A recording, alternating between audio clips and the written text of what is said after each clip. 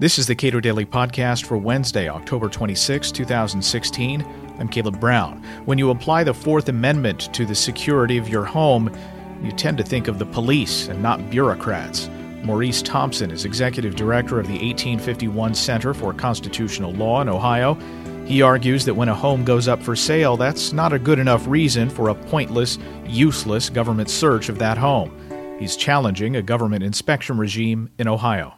People often think of criminal searches when they think of the Fourth Amendment and searches that might be prohibited in general, and they might think of criminals running into their house with drugs and police chasing them, and whether a warrant is needed for that. However, a lot of the government searches that tend to implicate Fourth Amendment concerns, particularly in the wake of a mountain of new, really helpful precedent from the Supreme Court, is in the field of regulatory and administrative searches, things like rental inspections of people's homes, or what are called point of sale or pre-sale inspections of people's homes.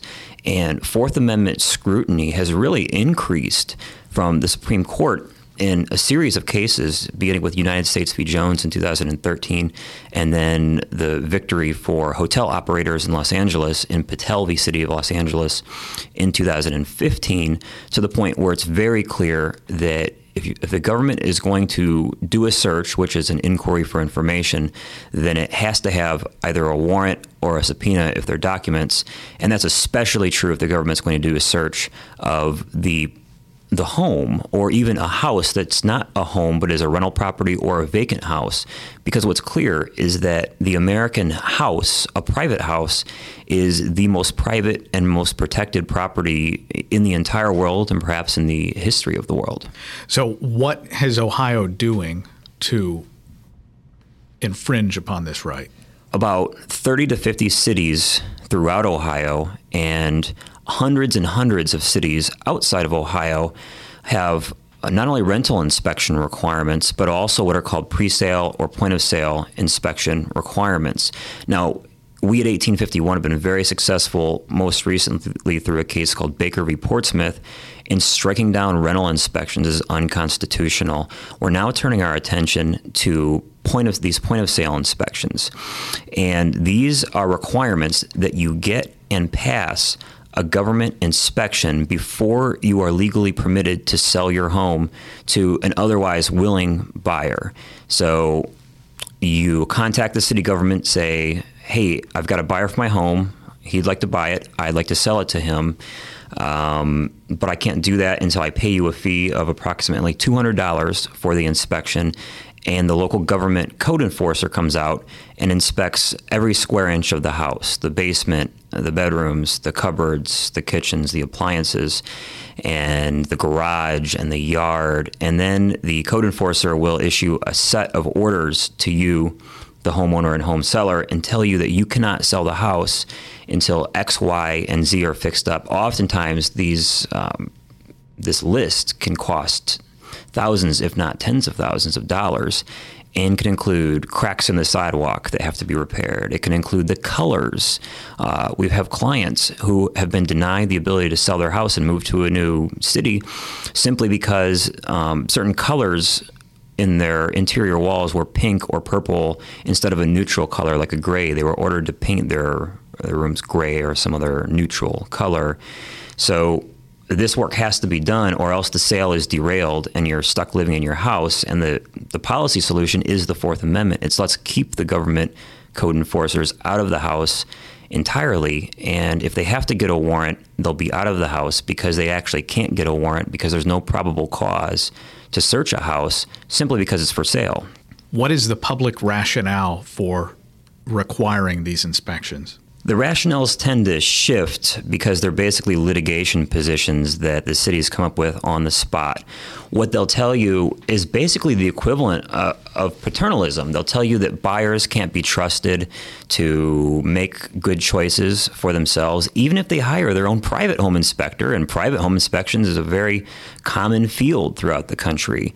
However, they also argue that The towns will get really dumpy if people are allowed to sell dumpy fixer-upper type homes to others, presuming that that house won't get fixed up by the new buyer. So it tends to be a public health, public safety type rationale that is relied upon. However, that rationale is undermined by the fact that the cities expressly disclaim any responsibility, accountability, or reliability for the searches that they perform. They expressly state in their codes that the buyer should not rely upon this search because it will only reveal what's in plain view and it won't reveal any latent defects. And of course, the buyer can do that himself, and his private home inspector can do that himself. At the end of the day, it's mostly a cash grab. They charge $50 to $200 for these inspections, and then have follow-up inspections, and the cities tend to profit from these fees, which turn out to be illegal taxes once the illegal search goes away. I'm prepared to believe that a city might undertake a regime like that in order to protect one of the two parties who's involved in the transaction, but you're saying that the information that the city is gathering in these searches can't be used for anything. Well, it turns out that the point of sale inspections don't protect the seller, the buyer, or the general public. So let's start with the general public. You can't clear the market price for a house if it can't be sold. So this is not unlike certain EPA regulations that we're familiar with that mandate that if you make a minor modification in your power plant, you have to significantly upgrade the environmental specs on it, which just causes factories to not make those kind of minor modifications. So I literally have a client who hasn't been able to sell her home because it's an $80,000 home in a somewhat middle class to poor area, and she's been ordered to partake in $8,000 to $10,000 worth of work, which she can't afford, particularly if you're saving up for a down payment on the new home that you're going to move to. So that home doesn't get fixed up at all. Now, that does not help the general public. That does not help her. She's trapped in a home she doesn't want to be in a city she doesn't want to be in. And it does not help the would-be buyers, because there are many people out there that want a low-priced house. They want a deal, and they're willing to paint or do whatever it takes to do that. So you said we're used to seeing this or hearing about this kind of searches that are executed by police, but this is somebody who's not a police officer. This is just a bureaucrat who's charged with executing a specific task. So I suspect that the thinking is, oh, well, this isn't a Fourth Amendment issue because it's not a cop doing it and there is not a specific criminal question that needs to be resolved. That's right. If there's one big takeaway from what I'm telling you for conservatives and libertarians, and particularly people who are out to make a difference in policy throughout this country, it's to remember that the Fourth Amendment applies equally to code enforcers, administrators, and bureaucrats as it does to police. And it applies equally to administrative or housing code searches, even fire code searches, as it does to police. And not only that, but oftentimes the inspection requirement is the cornerstone of an entire regulatory or licensing regime. And just like a game of Jenga, if you can pull that cornerstone out, the entire licensing regime collapses, because the way you get a license as a landlord in the rental inspection context, for example, is to pass an inspection. The way you sell a home is to pass an inspection. So if you can remove the inspection requirement, which mandating a warrant does accomplish, you've wiped out the entire regulatory regime that plagues people.